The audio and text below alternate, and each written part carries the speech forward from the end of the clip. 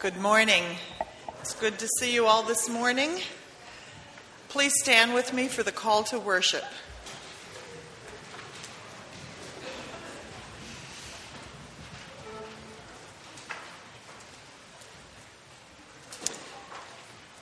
Mighty God, we do not yet see the glory you planned for all humankind, but in faith we do see Jesus.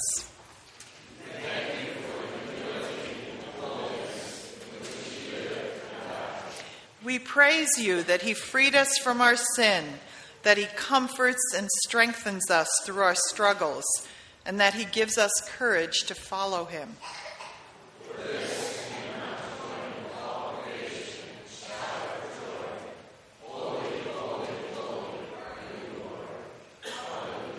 Please remain standing.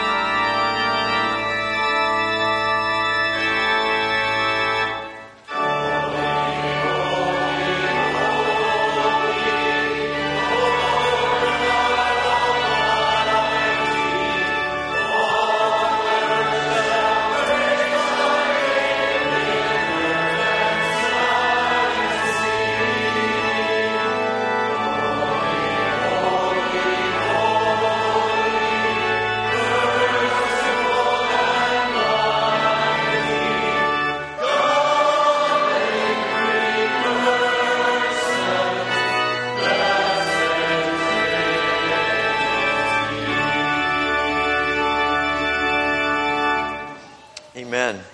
What a great word to begin this new year, giving praise to God. It is so great to see you as we gather for worship again today. Take a moment to share a word of greeting with others who are here in worship as well this morning.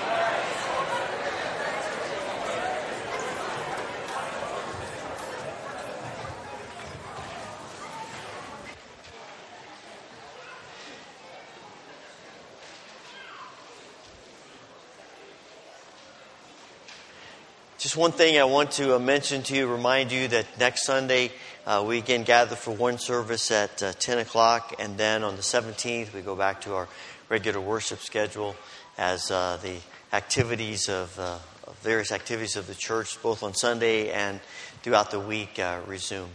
You also see a number of prayer concerns in the bulletin, things related to us here specifically, as well as things around the world, and we'll be mentioning those later in the time of prayer, but also I want to encourage each of us to remember these needs and burdens as we pray each day.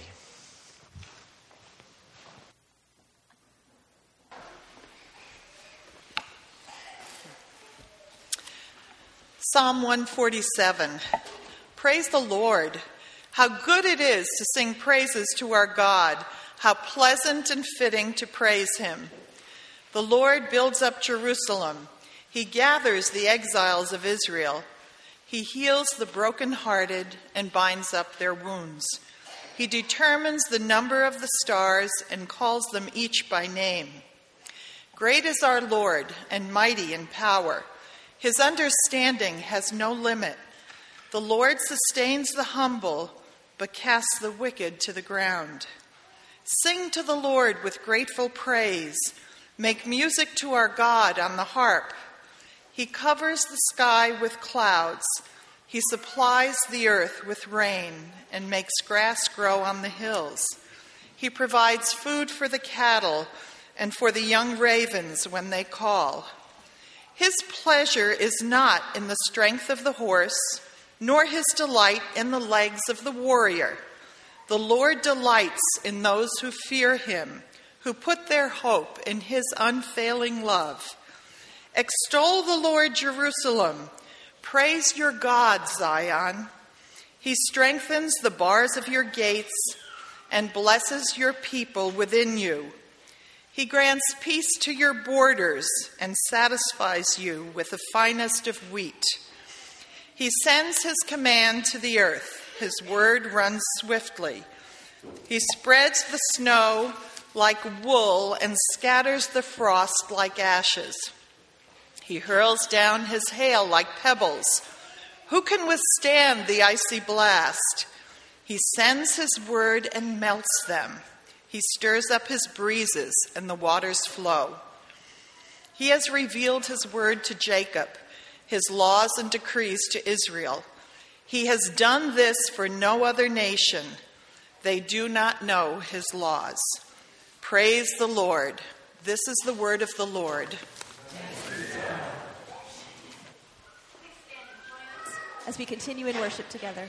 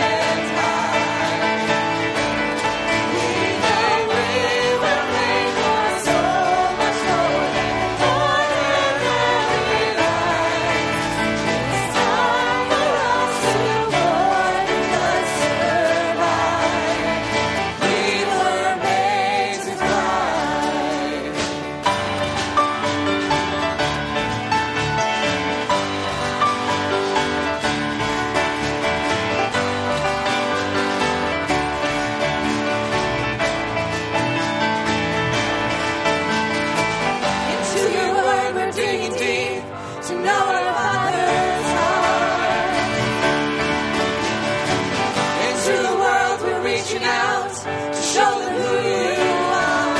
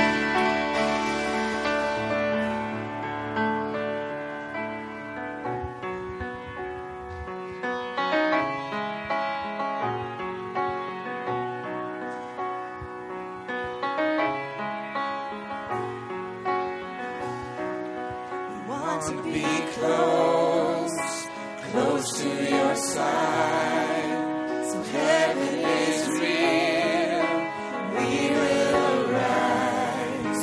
We want to hear voices, the angels above, singing as one. Hallelujah, holy, holy, God Almighty, the great I am, who is worthy, none beside thee, God Almighty, the great I am.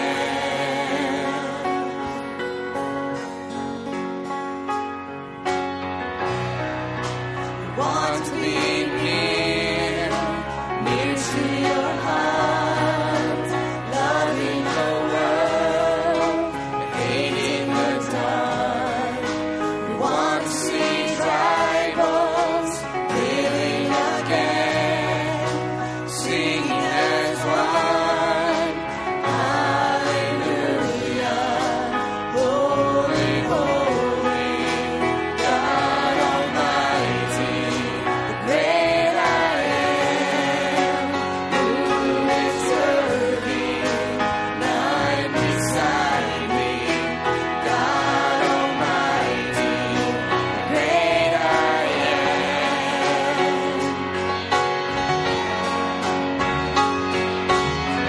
The mountains shake before you, the demons run and flee. At the mention of your name, King of Majesty, there is no power in hell or any who can stand. Behold the power and the presence of the great I am, great I am, great I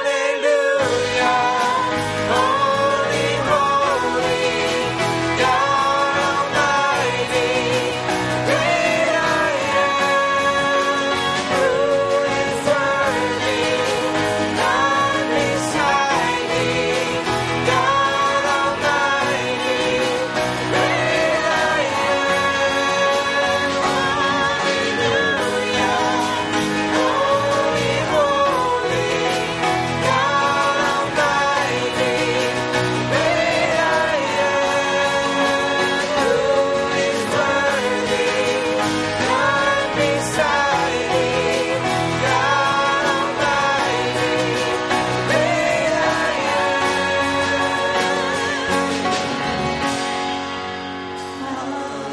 Hallelujah, holy, holy, God Almighty, great I am, who is worthy, none beside thee, God Almighty, the great I am.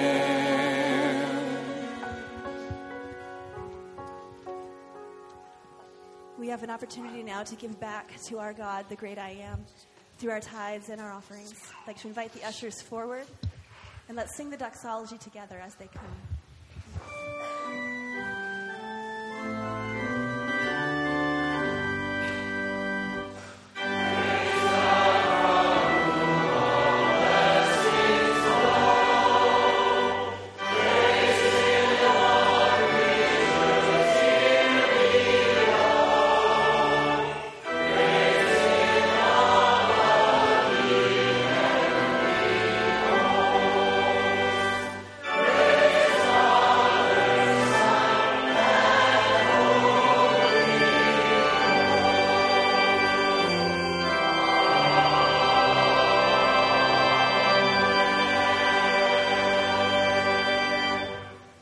God, we come before you in awe of who you are, and so thankful for all that you have given to us. Help us to give with open, and grateful, thankful hearts as we give back to you just a small part of all that you have lavished upon us. In your holy name, amen. You may be seated.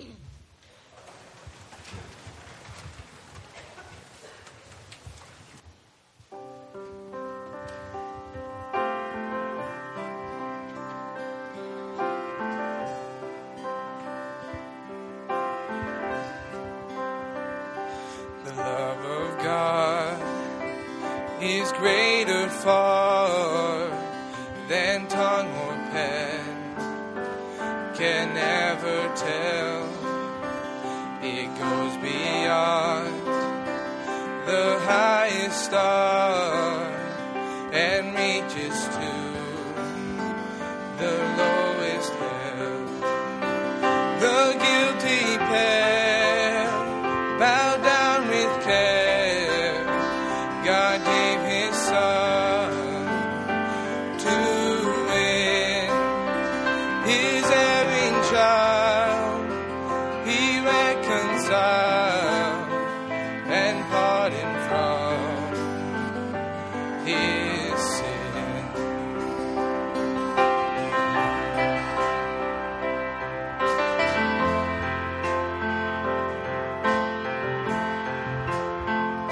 Could we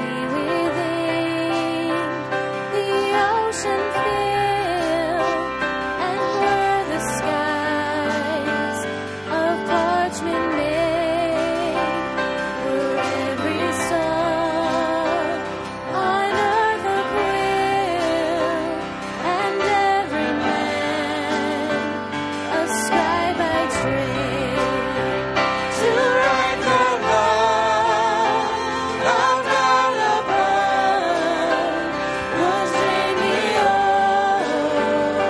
ocean dry, nor could the scroll contain the whole, though stretched from sky to sky.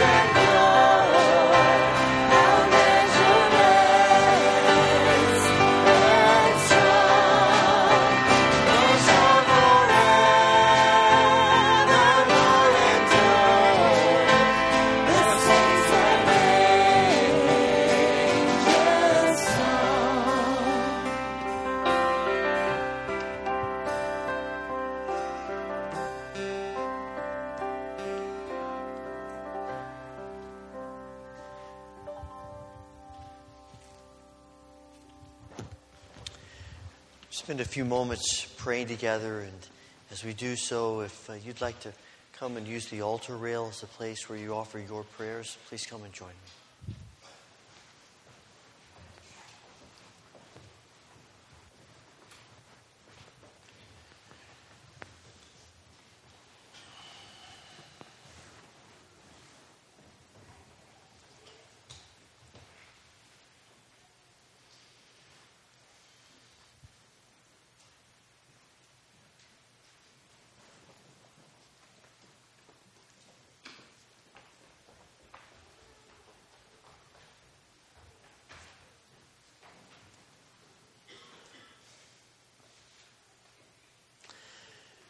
Holy Father, as we embark on this new year, we are once again in awe of your great love for us.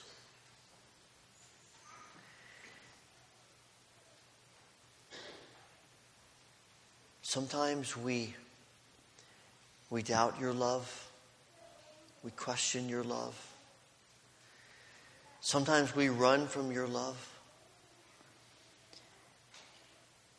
And yet your love remains constant and true and powerful. And we are so grateful. Father, as we enter this new year, we are excited about all the possibilities before us. And we recognize our need for you in each and every moment. We pray that you would give us grace to seek you, to follow you, to desire your heart every day, in every moment, in every circumstance, every situation. Father, this morning we know that there are many among us who are struggling. And we pray for each one. We pray for all who are grieving. As our grief continues and as we continue to struggle, we pray for your comforting presence. Father, we pray for all who are struggling with issues of health. And we think especially today of Karen Gardy and Calvin and Laurel Bucher, Warren Woolsey and Bill Getty, Phil Muker, Mike Raybuck, Jill Tyson, Bruce Brenneman, Bev Rett, Micah Christensen, Linda Roth, and Dick Gould, Crystal Blake, Emily Cricklar. Father, we pray for your healing grace in each one. Father, we also pray for your grace in this world, the world beyond us.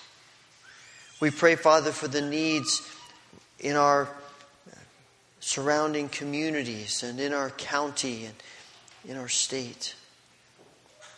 We pray for your grace to bring healing and restoration and the movement of your Spirit in powerful ways. And we pray for our world. We thank you for the group that has gone to Eleuthera, and yet they've had some travel issues, and we pray, Lord, that you will help them, that you will use these difficulties and these disappointments for good. And pour out your blessing upon the ministry there in Eleuthera. We pray, Father, for our brothers and sisters who are facing such difficult circumstances that we probably know little about. In so many places of the world, the only safe way to worship is in small groups. And there is the temptation, the difficulty of isolation and feeling lonely and cut off from other believers. We pray, Father, that you will bring an ability to see the larger vision of your church. We pray that you will ease the persecution in such a way that the Christians around the world can gather together in larger groups and find comfort and strength in each other. We pray for your grace upon the church around the world. Father, we pray for the ministries of those churches that are surrounding us. And today we think particularly of the First Baptist Church in Hume and Pastor Stroud. We thank you for the ministry of this church. We pray that it will continue to know your blessing and your grace. And we pray that you will use the believers in this church to reach out, and that they will know the joy of seeing folks come to faith in you through the ministry of this church. And Father, we thank you for the ministry of Children's Church here in our gathering. For the people who give their time and energy to minister to our children during this worship time. We pray for your anointing upon everyone involved in this ministry. Pour out your grace upon them, and we pray that we will see fruit from this ministry. That young lives will have a greater, deeper sense of your love and your mercy. Father, we thank you for all that you're doing in this gathering of your people. Thank you for what you're doing in our lives. And as we move into this new year, help us, like the Apostle Paul, to forget the things behind us that might hinder us, and to look forward to all that you desire to do in us and through us. We pray for your anointing upon our lives, individually and corporately, in this year ahead. We pray all of this in the name of our Lord and Savior Jesus Christ, the one who teaches us the model for prayer, which we now pray together. Our Father, who art in heaven, hallowed be thy name. Thy kingdom come, thy will be done on earth as it is in heaven. Give us this day our daily bread, and forgive us our debts as we forgive our debtors. And lead us not into temptation, but deliver us from evil. For thine is the kingdom and the power and the glory forever. Amen.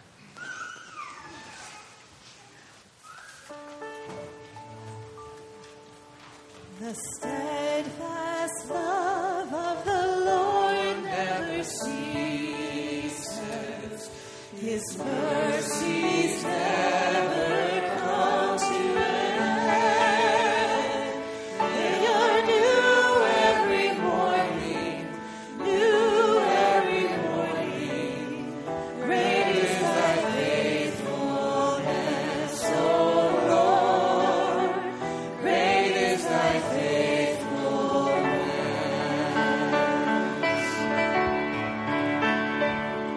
The steadfast love of the Lord never ceases. His mercies never come to an end. They are new every morning, new every morning. Great is thy faithfulness, O Lord. Great is thy faithfulness, O Lord. Great is thy faithfulness.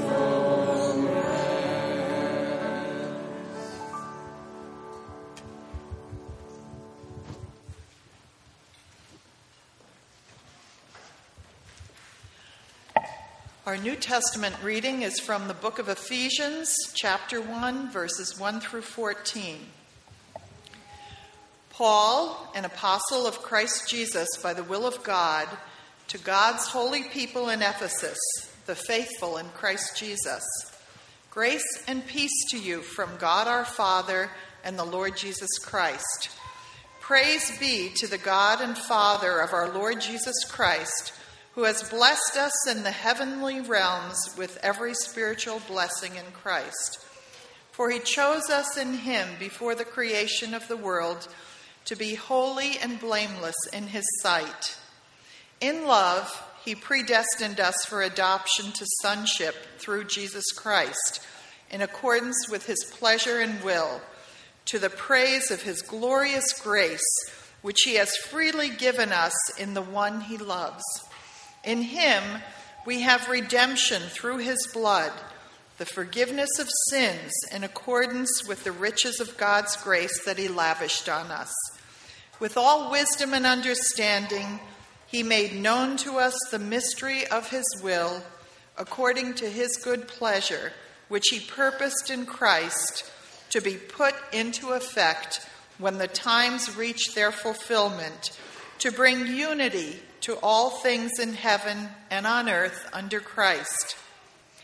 In him we were also chosen, having been predestined according to the plan of him who works out everything in conformity with the purpose of his will, in order that we, who were the first to put our hope in Christ, might be for the praise of his glory. And you also were included in Christ when you heard the message of truth, the gospel of your salvation. When you believed, you were marked in him with a seal, the promised Holy Spirit, who was a deposit guaranteeing our inheritance until the redemption of those who are God's possession, to the praise of his glory. This is the word of the Lord. Please stand and join us as we sing.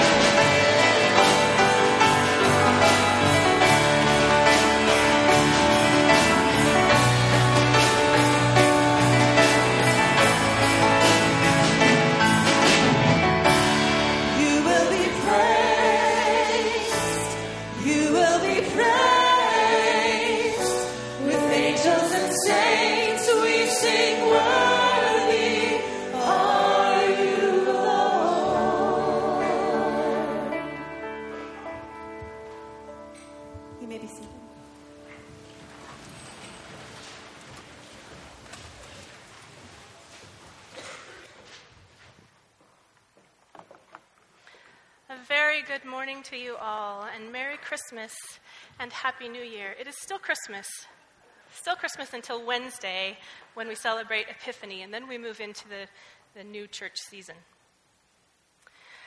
I wonder right now what you are hoping for.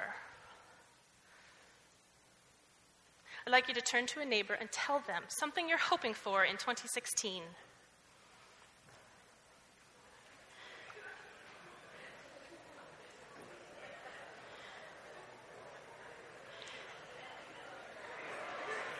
Okay. Maybe you're hoping to lose a few pounds. Maybe you're hoping to finally finish that job around the house. Maybe you're hoping that some team somewhere, anywhere in New York will finally go all the way. As a person from Kansas City, I just have to say my blood runs blue, so I'm hoping against the rest of you. But that's all right. I hope you can still listen to me this morning. With all that's going on right now in our world, a sure and steadfast hope to anchor our souls is as necessary as ever. And today I'd like to ask you to think with me about why hoping in God's promises is a good bet, if you will. Why may we hope confidently in this God and his promises? For our time together this morning, I'd like to invite you to join me in the book of Psalms 147. That's the passage that was read earlier. If you have your Bible with you, open up to that. We'll come back to that text in a moment. But for right now, I'd like to invite you into my world for a little while. I am unashamed about my status as a word nerd. I love a good word. I love a good pun. I'm one of those people that thinks puns are the highest form of humor. And here's a great one that I heard just yesterday. I tried to catch some fog, but I missed. See, someone laughed hard. We need to meet up. I never go anywhere without a dictionary. I actually downloaded a separate dictionary app onto my phone because the one that came with the Apple programs just wasn't the right dictionary. There are such things as right and wrong dictionaries. I'm sure that you could guess what my favorite activity is. Reading. Very few things delight me more than to come upon a word I do not know and to pull out my phone and to look it up on my dictionary app. I don't know of a better pleasure in my daily life than to find just the right word. I agree wholeheartedly with Mark Twain when he says that the difference between the right word and the wrong word is the difference between lightning and lightning bug. I suppose it's no surprise then that I make my living with words. If you don't know me or what I do for a living, I teach Old Testament up at the college up the hill. And so I read words, I translate them, I write them and teach them and preach them on a regular basis. But things didn't start out quite so smoothly in my own relationship with language. I was one of those odd ducks who did not speak a word for the first 2 years of my life. And when I turned 2 in August of 1979, I had not yet even said mama or dada. I pointed or grunted at everything. My folks eventually had me tested, and they were told that I was deaf. But 4 weeks later, my big brother went to school, and there was no one at home anymore to do my talking for me. So I said my first word, but it was actually a sentence. And I haven't stopped since. I suppose you could say that my second language was meow. Meow, meow, pussycat. On Mr. Rogers, I understood every word that she said with those meows. I was reading by the time I was 4, fluent in Pig Latin. By the time I was 7, you might laugh at that, but I learned it from my papa, and I would wonder, "Enke uye ixpe igpe atenle?" Spanish came next in first grade, then Hebrew alphabet at 7. I started to learn a little bit of sign language, American Sign Language with my mother at 8. Picked up some Spanish in high school, and then when I declared biblical studies as my major in college, of course, that meant Greek. 2 more along the way before I graduated, and then 5 languages in grad school. So I suppose you could say that words are kind of an obsession with me. It's a regular part of my job as a biblical scholar, particularly, to translate words from one language into another. And this is as much an art as it is a science. Most of you, if I asked you, you would say that my job in that instance is to get to the right translation of something as sacred as the written word of God. But professional translators resist the idea of right translations. Now, certainly there are wrong translations, or inaccurate translations, or incomplete translations. But the primary goal in translation, any translation, is to allow the words of the second language to communicate as fully and freely as possible the meanings of the words in the first language. So let me give you an example. There is a phrase in Revelation 5:5. It only occurs in Revelation 5:5. You'll be surprised that it only occurs once in the entire Bible. It is Lion of Judah. Only once. When William Tyndale first translated the Bible into English in 1526, an act which eventually got him executed as a heretic, by the way, he had no trouble finding the right word in English to communicate the Greek word leon, what we know as lion. Of course, our English word lion is descended, if you will, from the Latin leon, through the Greek through the Latin, and then into English. And so, even better, Tyndale was working for an audience that knew what a lion was. The English had seen lions. They were symbols of royalty and majesty and nobility and fierce strength, etc. So it was an easy decision. He sees leon in Greek, he writes lion in English. Bingo, bango, job done. But what if Tyndale were trying to translate to a group of folks who not only didn't have a word for lion in their language, but also had no clue what a lion was? What would he have done then? Suppose, for instance, that he was trying to translate for, say, a group of Inuit up in the northernmost reaches of our continent. They have never seen a lion. There are no large pack animal cats or pride animals in North America.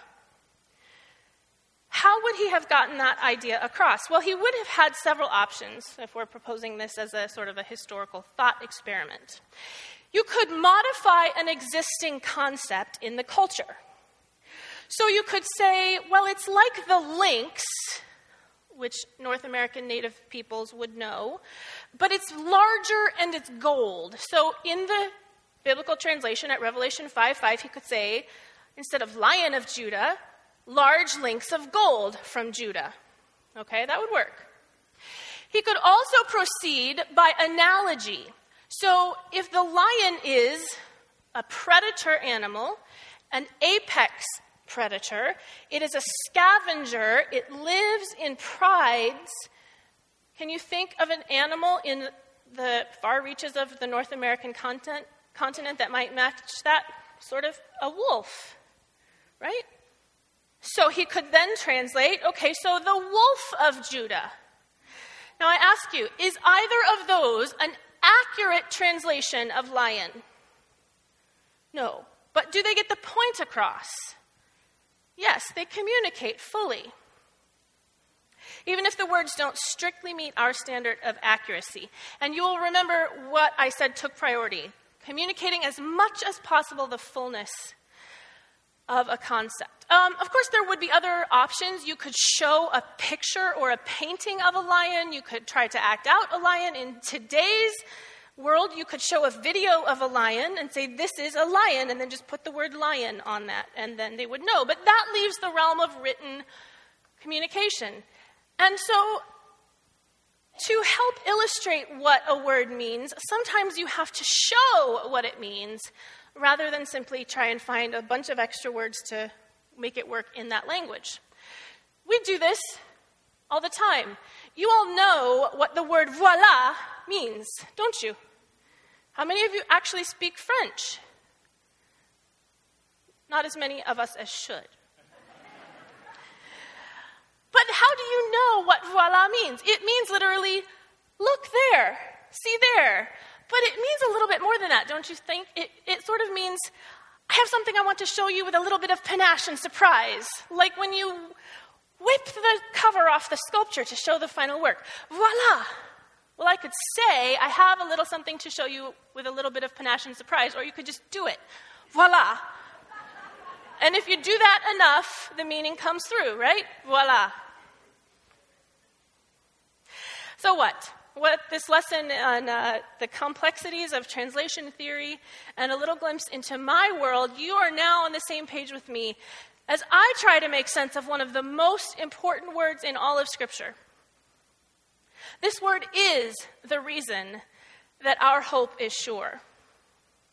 This word is why our God's promises can be trusted. This word is also, unfortunately, notoriously difficult to translate in a way that communicates fully the entire meaning of the Hebrew concept. It's a deeply complex word, and it's critical at the same time to understanding God's attitude towards us. This word explodes the common misdiagnosis that God is anger in the Old Testament and love in the New. From now on, you are all required to challenge that notion anytime you encounter it after hearing this sermon. The word is chesed. Now, it starts with a word, with a sound that English does not have, and you have to get your phlegm going enough, so I'm hoping enough of you have a cold today that you can get that action going down in the back of your throat. Chesed. Try it out with that neighbor again a couple times. Chesed. I want you to try it out because this is a word I want you to begin to incorporate into your vocabulary the same way that you use the word agape. This is God's love. But what does that mean? And that is the $10,000 question. It is the last word in verse 11 of our passage. So if you have your Bible open, Psalm 147, verse 11, the Lord delights in those who fear him, who put their hope in his unfailing love. That phrase, unfailing love, in English is the NIV translator's attempt to render chesed. If you have a different translation in front of you, you might have something like steadfast love or loving kindness.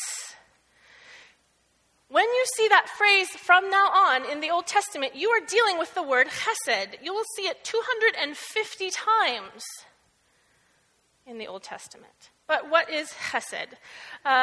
Various translations try to render this unswerving loyalty, loving kindness, mercy, steadfast love, unfailing love, loyalty, grace, unchanging love, even clemency in some cases.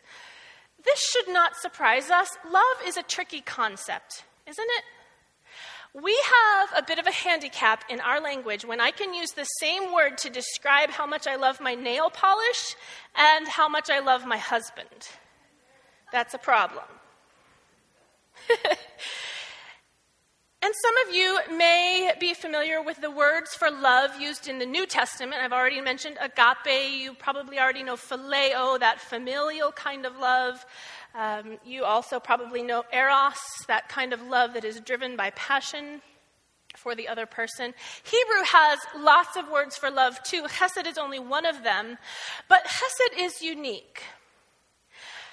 It appears 250 times in the Old Testament, and nowhere else in any other ancient literature is there a cognate. There is no other word anywhere else in the world for this kind of love. Sometimes chesed in the Old Testament is used of human beings, cheseding each other, if you will. And when this happens, we can see that this kind of love looks a little bit like loyalty and a little bit like kindness, a little bit like mercy, a little bit like the duty of protecting another person, a little bit like the commitment to covenant relationship. And when chesed is used of God, as it is in our psalm, it refers to God's infinite capacity for all of those things: protection, love, compassion, loyalty, kindness, on and on. In this sense, we are doing what the translator tried to do. We're modifying an existing concept. It's like when humans do this, only to the degree of divine, right? We sometimes also try to choose another concept. So sometimes we'll just say, the translation will say kindness or loyalty. But here is one huge clue to the meaning of chesed. You don't feel chesed. You do chesed. Chesed is always preceded in Hebrew by the verb asa, or almost always, which means to do or to make. You make chesed. You do chesed to another person. And the witness of Scripture is that God can be trusted always to do chesed. God's chesed is a relentless pursuit of that which is for our good. It's the kind of love that makes that father pick up his child from the crib at 2:30 in the morning and smile and coo at her instead of, "What are you doing awake? Go back to sleep." Chesed is that kind of love. Chesed is something that God certainly does not owe to us, but oddly, he has chosen to owe it to us because of the covenant that God entered into. Chesed is a fiercely protective love, like a mother bear robbed of her cubs, the Old Testament says. That's fierce love. Well, I could go on like a good translator trying to find the right English word, or I can paint you a picture of chesed by pointing you back to our psalm. In verse 2, chesed is what God is acting upon when he builds up Jerusalem and gathers the exiles. Chesed drives Yahweh to heal the brokenhearted and bind up their wounds in verse 3. In verse 5, God's chesed is powered by his might and greatness and his understanding, which is limitless. And because of this, God's chesed sustains the humble. Chesed is not only directed at us humans, though. In verses 8 and 9, we see that God's chesed covers the sky with clouds and supplies the earth with rain and makes even the grass to grow on the hills. He gives food to the cattle and for the young ravens when they call, in verse 9. In verses 13 and 14, chesed drives God to strengthen the bars of our gates and to bless our people within us. He grants peace to our borders and satisfies us with the finest of wheat. And here we are talking specifically of Israel, and that is exactly what God did for Israel because of his chesed love. But then we come to verse 20. And this thought is a little unsettling to us. Verse 19 starts, "He has revealed his word to Jacob and his laws and decrees to Israel, and he has done this for no other nation, and they do not know his laws. Praise the Lord." Huh? This is unsettling to us, that chesed was understood as available to Israel, but this does communicate an important aspect of chesed, that it is inherently relational. I must be in relationship with you in order to show you chesed. This is not just the benign respect and civility that is showered on everybody indiscriminately. Chesed is the kind of love that makes you feel like you're the favorite child. And this reminds me of what happened when my grandfather died. It was finals week of my senior year of college. And we were gathered with all the cousins one night on a lakefront cottage. And all of the grown-ups, the generation above us, were somewhere else. And the 7 grandkids sat around with our spouses and children. And we discovered one by one that night that each one of us harbored this secret knowledge that we were Grandpa's favorite. All 7 of us. That's what chesed love looks like. And at this time in history, Israel did occupy a special and favored status in covenant with Yahweh. And Chesed was available to the world through Israel. At least that's what the plan was, that Yahweh loved Israel through Chesed, and so they Cheseded each other. And as they did that so well, others would be drawn in. And as they loved those outsiders well, and still more saw, and those coming in saw then how well Yahweh loved, eventually any who wanted could know his Chesed. But Israel never understood how Chesed was different than the other kinds of love. At least they never got it in a way that changed them. And so Christ came. In the ultimate act of translation, Christ hung on the cross to make that loving favor, that fierce, valiant Chesed love, plain for everyone to see no matter what your language, and free for any of us to take. Maybe we have never understood the word chesed well, or love for that matter, but God has never been content to leave it only to words, no matter how much I love them. First with Israel and ultimately in Jesus, God has always translated his love through actions. And this is chesed, the love that you perform, the love that you show, the love that you do. It's the kind of love that Paul is basing his argument on when he says, as though we were God's favored children, in verse 3, that he has blessed us with every spiritual blessing in Christ, and that he has chosen us before the creation of the world to be holy and blameless in his sight. In love, he predestined us for adoption. And then down in verse 7, this chesed results in redemption through his blood, the forgiveness of sins, in accordance with the riches of God's grace that he lavished on us. That is chesed. Chesed love is lavished love, with all wisdom and understanding. In verse 9, it continues with this really astounding statement that he made known to us the mystery of his will according to his good pleasure. Chesed love is God's love for us. May you know that love this year in a new way.